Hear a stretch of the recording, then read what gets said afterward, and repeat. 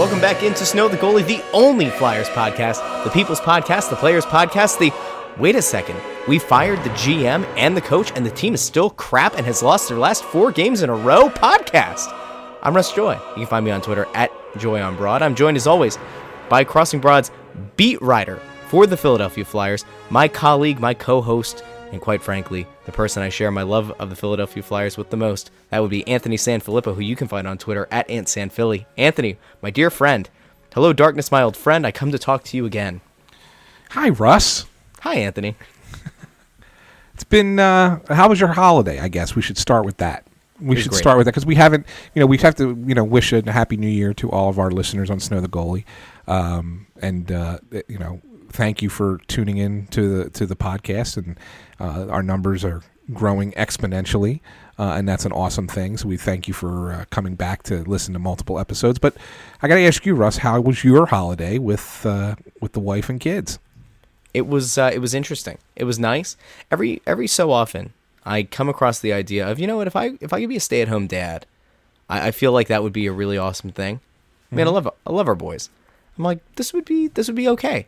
And then I get like 4 or 5 days into a break, and I'm like, I can't imagine. I can't imagine what being a stay-at-home parent would look like or feel like. It feels like sheer insanity.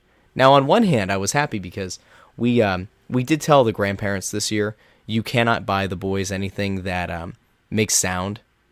So it had to be toys that we're kind of thinking. So different kinds of blocks, different kind of things that like were manipulative and they could, be creative and use their imagination with, but we didn't want like fake phones or like fake remotes. And then it turned out, and I mean this in the most loving way, my mother-in-law got a fake phone for our boys because she had gotten one for them last year, and they always fight about it and fight for it in the SUV. So now we have 2 that they fight for in the SUV, and then one of our other friends got our youngest one like a fake remote because we told him that he's always constantly touching the good remotes and messing up the Roku or whatever, and so now that's in the SUV as well because the boys just fight over anything that makes sound. But other than that, very nice restful break. Awful to watch the Flyers play in this last stretch. Awful to see them go on the road again and get shellacked with listless effort after listless effort, and I think that's kind of soured this just a little bit. How was your vacation, if we can call it that? How was your holiday, your break? It was a nice holiday. It was quiet, which I like. Having older children, I don't miss those crazy days where you had to, coordinate gifts with all family members as to what you can and cannot get the kids. Now my kids are at an age where you either give them cash, gift cards, or experiences, because that's all they care about. So it's good. It was good. It was nice, and you don't have to get up at first thing in the morning on Christmas morning. My oldest son came over around 10:30, 10:45. So that was the time when we actually had to be awake and alert. So it was nice, Christmas Eve is always a good, how the Italian families are, Russ. We had the 7 fish, and I will say this: I've never been a big 7 fish fan in my family, but this year we changed the menu, okay, and actually put out good 7 fish, as opposed to it's a revelation. As opposed to the 7 fish that we had been putting out for the previous 43 years of my life. And it was good. Like the meal was really solid, and for once, I was like, wow, that's good. And then we went to my sister's on Christmas Day, and my brother-in-law, who owns a restaurant, like made steaks. And it was like awesome. It was awesome. Like it was great eating for 2 days. So that's what my holiday was like. See, you say to me like I should understand what the Italian 7 fishes feels like, and I identify more, I guess, in a sense of being Italian, but I grew up really with the Slovak side of my family. My Italian side of the family is practically non-existent, so I didn't get to live through that, but I can say that we had a similar kind of thing happen 8-ish years ago on the Slovak side, where my baba, my grandmother, everything was this like she was a very good cook. She's still, she's still with us, but she's like not, she's in a very advanced, I guess, nursing home. So it's not like she's the one that's preparing the meal anymore. But when she would host, it was just this like quasi blandish fish and these things called bellinis. Or not bellinis. They're babulkis. They're like bread balls, like hush puppies, but they're like baked or something. I don't know. And then there were like 3 kinds of pierogies, which as a kid were like my favorite thing. There was like potato, cheese, and then like prune. But God help you if you got a prune, because nobody actually wanted the prune ones. And then sometimes halushki. That's noodles and onions and cabbage that are sauteed with like 6 sticks of butter. So like that was never one to look forward to as a kid. And then my aunt took over. And it's become this thing where there's crab and there's all different kinds of fish. And it has just kind of changed the entire Christmas Eve holiday. We still had to make the trek north of the wall up to Schuylkill County, which is a bit of a hike. But to get together with family up there, it is still nice. You know, they all, for the most part, still try to get together once or twice a year. And that's nice. The family's gotten quite big. And I don't know. I think, you know, if you have family, and you get the chance to celebrate with them, whether or not you like the holiday you're celebrating or whether or not you really genuinely like the people that are your family, I think it's still really nice to get to spend some time with them. So, but our family away from family, our home away from home, Wells Fargo Center, you and I have not been together in quite some time. I know you've been feeling an emptiness in your heart, and an emptiness is kind of what we've been seeing perpetually on the power play. When we go to look up the stats at the end of games, the power play is still listless. I've used that word a lot, and has been empty, has been devoid of scoring. And as we, I think, turn the page on this new year, the Flyers are 12 points back in the wild card hunt. And quite frankly, they're closer to the bottom and to trying to get themselves in the Jack Hughes sweepstakes than they are to, trying to make a couple of moves here with Chuck Fletcher as their GM and trying to get back into a playoff hunt. So I don't know which way you want to go with this show, and I don't want it to be negative, and I also want to point out to the people, we're going to go with a shorter show today. We just recorded a Crossing broadcast where we touched on some of these Flyers topics, and your colleague, your co-host on Crossed Up, a Phillies podcast, Bob Wankel. So we just got done doing that, so there's some content there, but we're going to doing a shorter show tonight with the idea that, we're also looking to interact with people Thursday night on the Press Row show live from Wells Fargo Center, Press Row, on the Crossing Broad Facebook page, and of course on your Periscope and Twitter at AntSandPhilly. So I kind of view this as being something where people are maybe going to listen to this in the morning or on their commute home, go home, and then pull it up on their phone or on their computer and interact with us there as well. So I don't know which way you want to go with this. I don't want to be too negative. I think it's going to be easy to be negative about this team, and I'm not looking to make excuses for them, but there are certainly issues here with this club. Well, it's not necessarily about being negative. I think today is the sobering reality, I think, for all fans. And we've been hearing since the Hextall firing on November 27th, or the press conference was November 27th. I think the firing was actually before that. But so we've been hearing for a little over a month how the changes the Flyers were making to the management and the coaching, eventually when Dave Hextall was fired, was done to change a voice and to win now, and to not focus on just down the road, but to focus on winning now.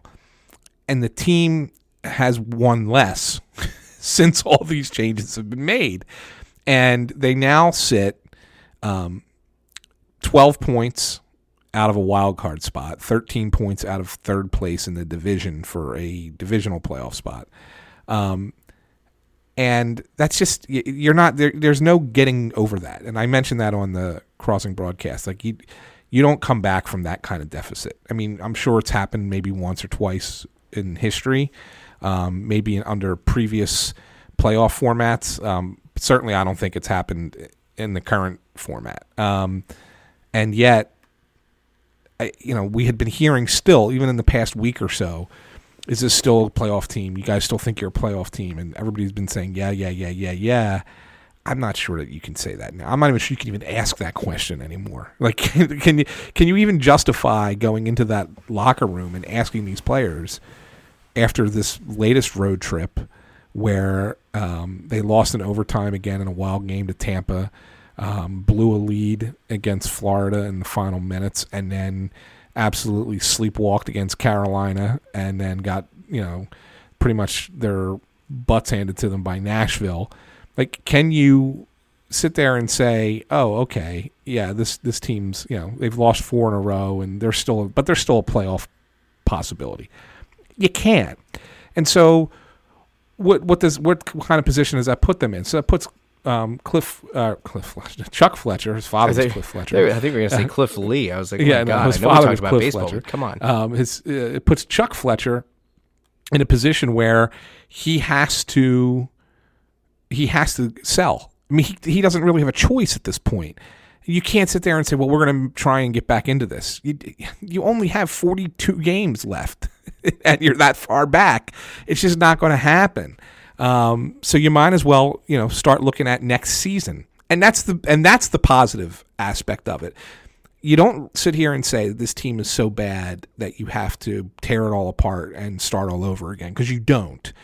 The positive aspect is say, you know what? We can take this bad season, make a couple of changes, get a nice player in the draft. If we get lucky enough to get into that number 1 spot and draft Jack Hughes, great. But there are other players in this draft as well. It's not just Jack Hughes. This is going to be a really good top of the draft, and there's going to be some legit talent up there. So the Flyers, if they get a top 5 pick, are probably very, very happy.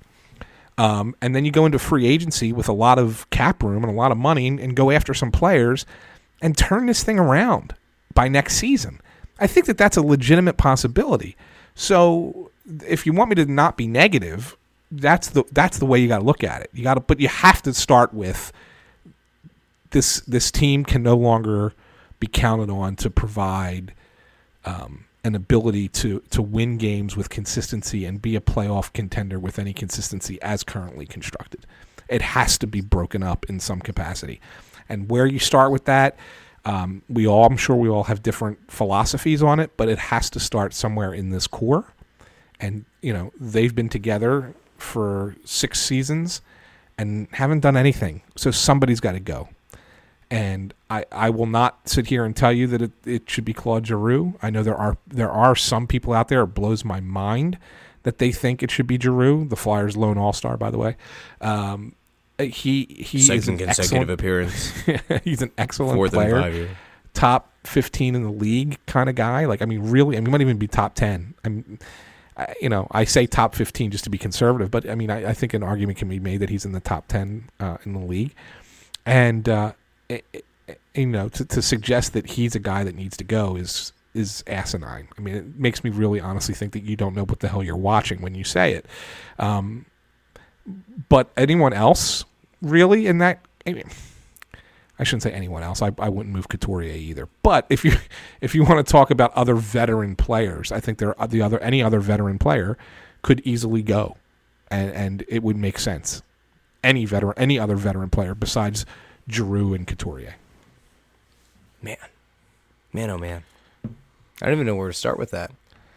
I think we've tap danced around this, tiptoed around it in a sense, and I think as a media collective, I think the idea of really attacking this core hasn't been something that a lot of people have been willing to do. And I don't know if that's because for a lot of the guys who are down there that we sit on press row with, because they're there, all the time, and they're down there at practice, and maybe they don't want to ruin relationships that they have. Like from my standpoint, this core is just rotten. And I don't mean that these guys are bad guys. And this is like, I often come back to the idea of when you're a fan, your perspective on things is a set given because that's all you've experienced in your life. And then if I've gone through this whole kind of fundamental change in my view on this team this year from being down there and being around, people who have more of a say, I guess, and the people who control the narrative around this team. I look at this and I just feel this sense of real disappointment.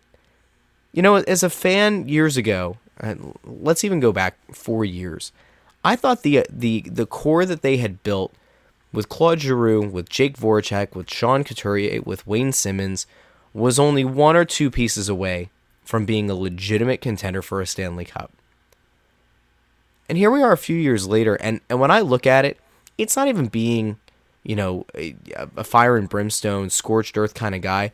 I just don't think you can win with these guys. I really don't.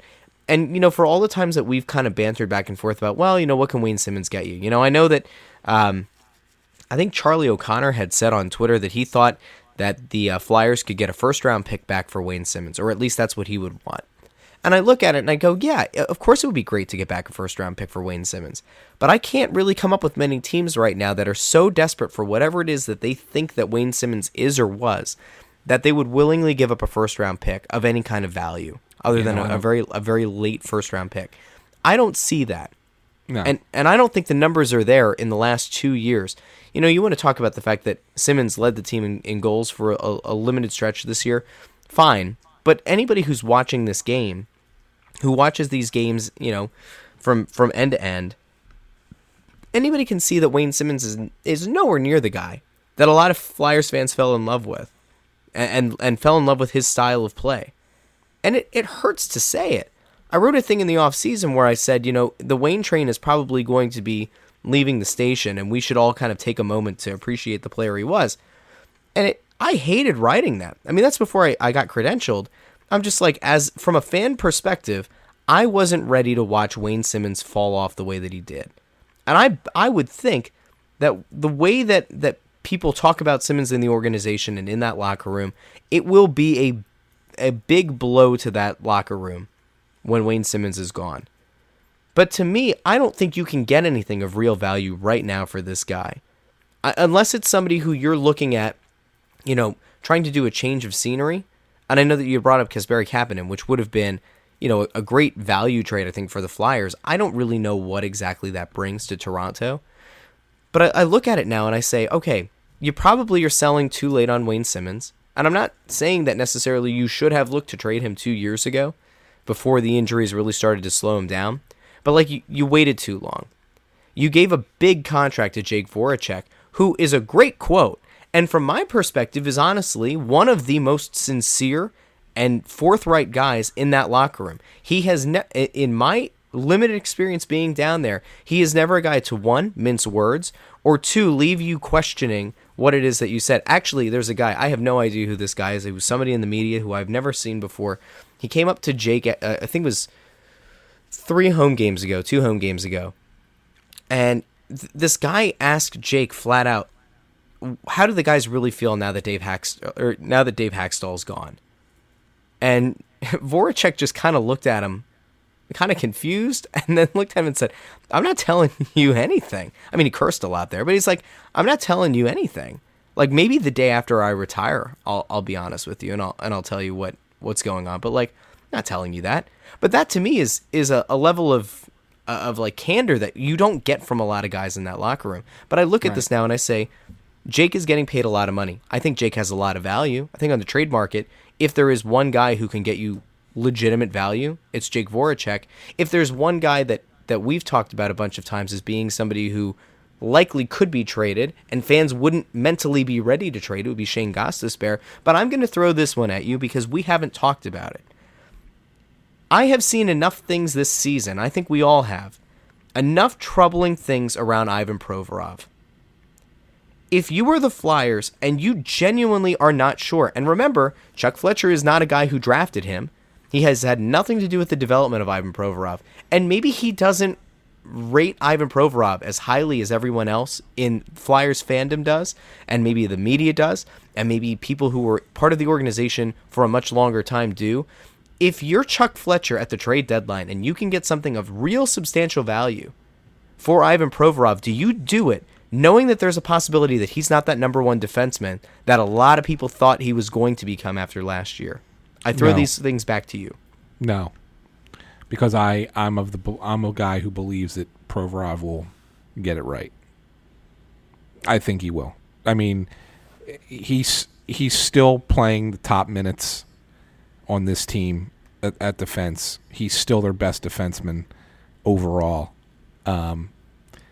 He's in all situations player. I mean, yeah, he doesn't play as much on the power play. He's on that second unit. But he's playing 25 minutes a night. I mean, he was against Tampa. He played against Tampa, so he's out there against the highest scoring team in the NHL, right? He's out there for 27 minutes and 11 seconds in that game. And was a plus player, as a matter of fact. Scored a goal and wasn't on the ice for any goals against. So that's a pretty good effort. I didn't think he played great against Carolina. That was probably the one game where it was like, but nobody played well against Carolina. I thought he played really well against Florida. I thought he played well against Nashville. I think that there are games that he's been having since the coaching change. And what I mean by that coaching change, I don't mean Hackstall. I mean Gordon Murphy to Rick Wilson as an assistant coach who's coaching the defense. I think we've seen better Provorov. I think there's still been times where it's like, oh, geez, there he goes again with another turnover, or the puck explodes on his stick, which you would never expect. But he's 21 years old, man. We've seen how good he can be at 19, at 20. He's 21 and he's going through a tougher season. He's going to be their guy for a long time. I'm not considering moving Ivan Provorov. So let's talk about the list of untouchables, because at some point Chuck. Well, no one's ever untouchable. I mean, let me okay. So be honest, because right. if somebody came in and offered, is there a guy right now who within reason is an untouchable to you? No, no one's untouchable. No one's untouchable. Let's take the 4 first-round picks or 3 first-round picks off the table as being like a ridiculous offer. Let's go with something that's at least quasi-realistic. If somebody were to make you a significant offer, who are like the 3 guys that in your mind you really genuinely have to think about before you even consider pulling the trigger on a legitimate offer? That's on the current roster now? Yes. I also think that's interesting how you phrase that, but yes. Well, I mean, it could be somebody that's in the system that's not here. No, right? I get what you're saying, but if somebody makes me a significant offer for Morgan Frost or Joel Farabee, am I going to make that I don't know. From the current roster, 3 guys that I absolutely would not trade. And it's a shame because you limited it to 3, and I would like to go to 4. But if we have to go 3, I'm going Couturier, Provorov, and Carter Hart. Interesting. But I would probably Giroux's got to be in there. I mean, it's almost like he does. He does. It's crazy to think that you would want to trade Claude Giroux. The guy is a top 10, 15 player in the league. The fact that nobody recognizes, I should say nobody, the fact that there are people who don't recognize this blows me away. The guy he plays his ass off every game. He doesn't go more than he's only gone 2 games in a row without a point twice this year, and the most recent one was obviously the last couple games. Like, he hasn't done that for 6 weeks, 7 weeks. Like, the guy is constantly on the score sheet. He's constantly creating. He's your only offense on this team, and he's only 30. I mean, he's got 4 or 5 good years left in him. I don't see it. Why? Because he had one bad season. Everybody thinks, oh well, gee, he had one bad season a couple years ago, and so now he's on the downside. No, he bounced back last year. Was second in the league in scoring. I question what years 33, 34, 35 are going to look like at an $8.5 million cap hit. I genuinely do, because I don't think this is where I think I can agree with you that in the short term trading him is a stupid idea. And if you're right, the thing that you let off the show with, if you're right that you're able to do a rebuild on the go and a very short turnaround on a legitimate rebuild, and maybe that is you # Loose for Hughes, and you splurge copious amounts of cash to bring in legitimate free agent targets this offseason, and all of a sudden now you are a threat in the Eastern Conference next year, then yes, it would be dumb to trade Claude Giroux. But I'm not sure that that's a legitimate path right now. I'm not sure, because so much, I get that you're saying that it's a deep draft, right? And I don't know enough about the top, let's say, 15 guys in the upcoming draft to make this argument, 100% ironclad, bulletproof, right? But if the idea here is to lose for Hughes, and you don't get Jack Hughes, and you don't get a guy who's going to immediately help you next year, right? And we've talked about this so many times. It's very uncommon for a guy as a rookie, after having just gotten drafted, to come into the league and make a legitimate impact right away. So in that case, you're losing out on a season, a season of probably what should be a very good Claude Giroux season, and yet another good Jake Voracek season, to become a bad team, to get a pick that you might not see on this team for another 2 or 3 years, possibly. And then you're going to go out and you're still going to spend your free agent money.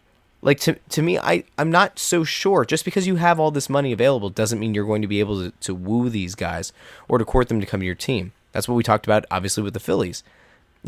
On Crossing Broadcast. Like, we can't assume that just because you have more money than a lot of other teams, that these free agents are going to want to play here. Yeah, no, you're right about that, Russ. You are. But here's this team was the worst team in hockey in 2007. Paul Holmgren came in as the new GM, made 4 moves, and in 2008 they were in the Eastern Conference Finals. In 2010 they were in the Stanley Cup Finals. How many times has that happened in the history of hockey? It happens. Teams go from worst. Buffalo last year was the worst team in hockey. They're going to be a playoff team this year. They're really good. Okay. They were the worst team in the NHL last year, and now they're good this year. It happens. Yes, there are times when it takes a little bit longer, but this isn't the NBA. This isn't baseball where it takes a little bit longer to get better.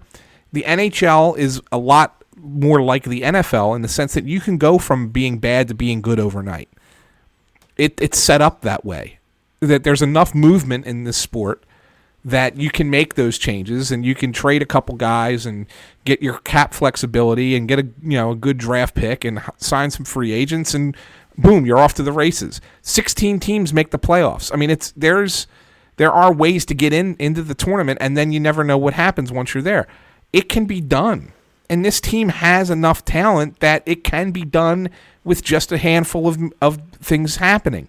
I mean, anyone who sits here and thinks that Chuck Fletcher is going to take the next 2 months and completely tear this team apart and start over is out of their mind. They're not doing that. That's not an option. That is certainly not an option. They will make changes. They will trade a couple of players, 2, 3, maybe even 4 guys. But that's it. I mean, that's all it's going to be.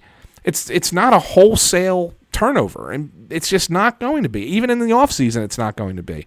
They're going to go after 1 or 2 names in the offseason, try and get a couple guys in here now in the next 2 months before the February 25th trade deadline, and then hopefully get lucky to get a top 5 pick and, land a player who they think is going to be a legitimate contributor.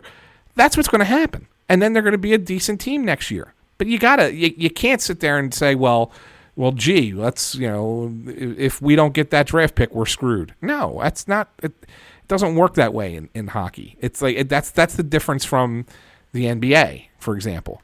Yes, guys come in and can play, and it takes a real special talent to come in as an 18-year-old rookie and dominate the league. You only have a certain number of guys who've done that in recent years. Your Connor McDavids, your Sidney Crosbys, Malkin, these guys who can come in, Patrick Kane, and be the Nathan McKinnon, be the number 1 overall pick or number 2 overall pick. Alexander Barkov, who I think is fantastic, that the Florida Panthers have, and nobody talks about him. He's a hell of a player. These kinds of players are certainly generational. But if you have an opportunity to get them, great. If you don't, and you end up with the number 2 guy like James Van Riemsdyk or Nolan Patrick, so be it. You're still going to end up with a decent player. He just might not be what you think he should be, but that's okay. They're going to be fine. They're going to be fine.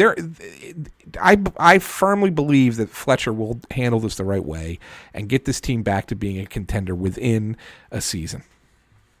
Man, I just don't know if I see it.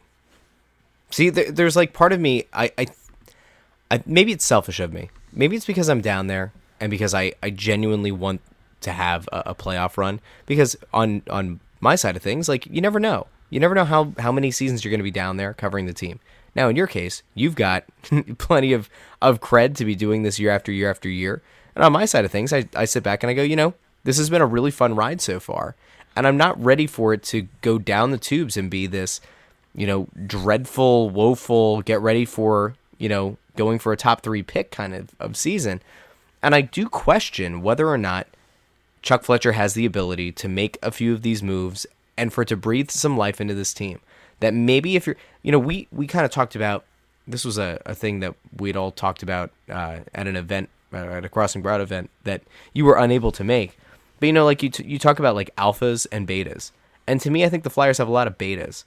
If you're able to go swing a trade and blow up this core at least a bit and get some of the beta male off of this team and get somebody in who has an authoritative voice in that locker room and to the media and to whomever and is actually putting out instead of it being, that consummate, he's a silent leader. He doesn't need to say things. He leads on the ice.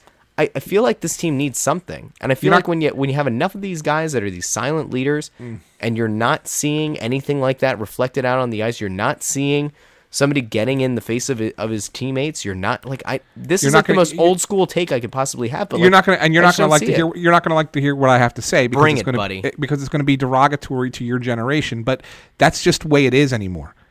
You don't have that anymore. There's those players don't exist. We are now in the social media generation. These players are sanitized. They don't say anything to each other. They're not hard on each other like they used to be because they're all worried that if they say something, it's going to be put out in social media or it's going to be talked about, and then it's going to be a negative view of their personality. We had guys, during the social media age who were still kind of that old school brand, but they kind of went away. I mean, who's left from who's a veteran that was around, 10 years ago, 12 years ago, and had a voice then and is still playing today? You don't have that guy. That guy would have to have been in the league for 17 years, right? Yeah. Who is that guy? Those players don't really exist anymore. So you now have a generation where people are they don't say anything. It's a different kind of way of people communicate, and that's all there is to it. And I don't think we're going to get back to it. Look, I agree with you. I would love to go back to the time when you had a Chris Pronger type voice in that locker room. It was awesome. I mean, there's no question. That was the way it was, and the way it should be. But we have to understand that the game, not only has the game changed, but the personalities have changed. And so now you look at the captains on every team. I mean, look at these captains. Who's coming out and being that way? I mean, maybe, I'll give you one name, maybe Zdeno Chara in Boston, because he's 42 years old, and he probably doesn't care, right? I mean, maybe Chara. I mean, but every captain on every team is a young guy anymore. They're all young kids who are suddenly captains of teams. I don't know. When we were watching hockey, growing up watching hockey, the captain was a veteran player, right? It wasn't even if you had a young star on the team, the young star was not the captain. There was a veteran player who was the captain. You know who the captain was when the Flyers went to the playoffs in 2008? Here's your hockey trivia for you, Russ. Name that Flyer. Who was their captain? What's that? I said it was not Jason Smith. Jason Smith is the answer. There you go. See, I knew that. Jason Smith is the answer. Yes. Not to be confused with 7-foot-tall Jason Smith, who once played for the Philadelphia 76ers. No, around the same time, too. That was weird. Yeah. Anyway. No, it was Jason Smith, who was here for 1 year. He was only on the team 1 year, and he was the captain. But he was the captain because they wanted Mike Richards to be captain, but he was still too young to be the captain. And so they were like, we're not giving it to him yet. Give it to Jason Smith. And that's why he was the captain. Yeah. Can I rebut you with perhaps Pavelski or Ovechkin? I mean, Ovechkin's about as fiery as it gets. Right? Like, I know these are like anomalies. I know. Ovechkin gets fired up when he scores. Yeah. But he scores a lot. Yeah, he does. He's not the kind of guy who's standing in the locker room calling out his teammates. You know that for sure. He's beloved. Like every player loves him. Even guys on other teams love him. Like he's not that type of person. And Pavelski's been around forever now, but I don't know. I don't think that's what I'm saying. Like if Joe Pavelski is your standard bearer for being a vocal leader, What does that tell you about the sport these days? That's all. Yeah. There's not a lot of hope, is there? No, not for that anyway. Well, look, we had a lot of questions come in, but because we're on this abbreviated thing, we're up against a deadline of sorts this evening. So yes, we will make sure that we answer the questions that were dedicated for Snow the Goalie on the Press Row Show. So make sure that prior to, so pregame, first and second intermission during the Flyers game, you go over to the Crossing Broad Facebook page and follow us there, or go on to Twitter/Periscope on Anthony's Twitter account. That's at AntSanPhilly. Of course, as always, and I don't know how many people actually do this, I listen to a lot of podcasts. I think I'm subscribed to 23 podcasts. I listen to them all on 2 times speed because I'm insane. I know I don't do this all the time, but there were some people who were questioning the last episode. We talked about Cheese and Wawa for a little bit. That was your fault. And they were like, people were like a little bit upset that we let off the show with that. And I was like, well, why didn't you just read the description? The description, I actually put timestamps just so people could skip that if you didn't want it. Well, in that description, I also have obviously the links to our Twitter accounts at Julian Broad and at AntSanPhilly. If you click on them, it'll redirect you right to Twitter. You can hit follow and you can continue the conversation there. Same idea for finding the Press Row Show, at least with Anthony's Twitter account. So make sure you do that. I do want to get to, we had 3 new iTunes reviews that I wanted to get to very quickly before we head out here, if that's all right with you. Yep. I'm going to start with a 3-star review because I hate 3-star reviews. 3-star reviews they're like vanilla ice cream. I like vanilla ice cream, but I don't go out of my way to look for it. You know what I mean? Like, it's okay. It's tasty. Chocolate ice cream, same thing. Like, it's fine. There are better versions of it. Maybe I'm crazy. I don't know. This one is by Not Me. This isn't a hockey podcast. 3 stars. This person's an idiot. I don't usually call people an idiot on this show. I don't usually call reviewers stupid people, but here we are. It's a 2 guys BSing podcast, mostly about other things other than hockey, unfortunately, which is nonsense. That person probably stopped in for the first time on that last show when Anthony got me really heated up about Wawa versus Sheets, and that was it. But then I did go check out their other reviews, and this is what I used to do on another show, but the 1-star review, I used to go on to that person's reviews and see, if they're just a snarky curmudgeon. And 3 of the 4 reviews that they've left for podcasts on Apple have been atrocious and also just angry and sad. So, not me. I don't know what to tell you. All right, now we have 2 5-star reviews. One is by Chistov28, who said, must listen if you follow the Flyers seriously, 5 stars.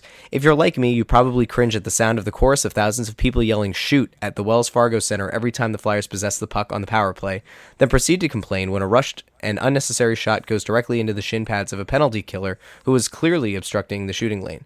If you've reached that level of hockey understanding, then this is the podcast for you. If you haven't, listen anyway. You may learn a thing or two. Russ and Anthony provide great in-depth coverage to what goes on behind the scenes in the organization. I like how they spelled that out, so it's the organization. Nice. The guests they have on in the forms of executives, coaches, current and former players add to the quality and the validity of this show. I don't find Russ to be as distracting as most people because, let's be honest, we are talking sports here. I enjoyed the occasional comic relief. Yes, these are professionals, but the whole industry is about entertainment, so if you aren't having some fun with it, why are you here? Keep up the great work, guys. Also, predicting your soon-to-be player guest is going to be Jake Voracek. He strikes me as a guy on this roster who would be a character to talk to. I'll hang up and listen. So we're not going to respond to who the person's actually going to be. We'll talk about that in a second. And then finally, one Nick A.T. who says, cocaine for Flyers fans. 5 stars. How topical. Oh my God, we didn't talk about Yori. All right, we'll have to, just 1 second. Like all of the Crossing Broad network pods, this is a must listen. Makes the other Flyers pods look amateurish. Again, I still don't know why people are referring to other Flyers podcasts. They simply don't exist. But I do appreciate the kind words about the Crossing Broad Podcast Network. That's very nice of you, Nick A.T. Really quick, Anthony. Cocaine. Yori Laterra. We could do a very quick blurb on this. I think a lot of people in September, when they found out that Yori Laterra was potentially going to be facing charges as part of that really strange Finnish cocaine ring. It was in the Tampere region of Finland. People thought, oh my God, is Yori Laterra like the Finnish Pablo Escobar? Didn't turn out to be that. He was officially, the charges were made public.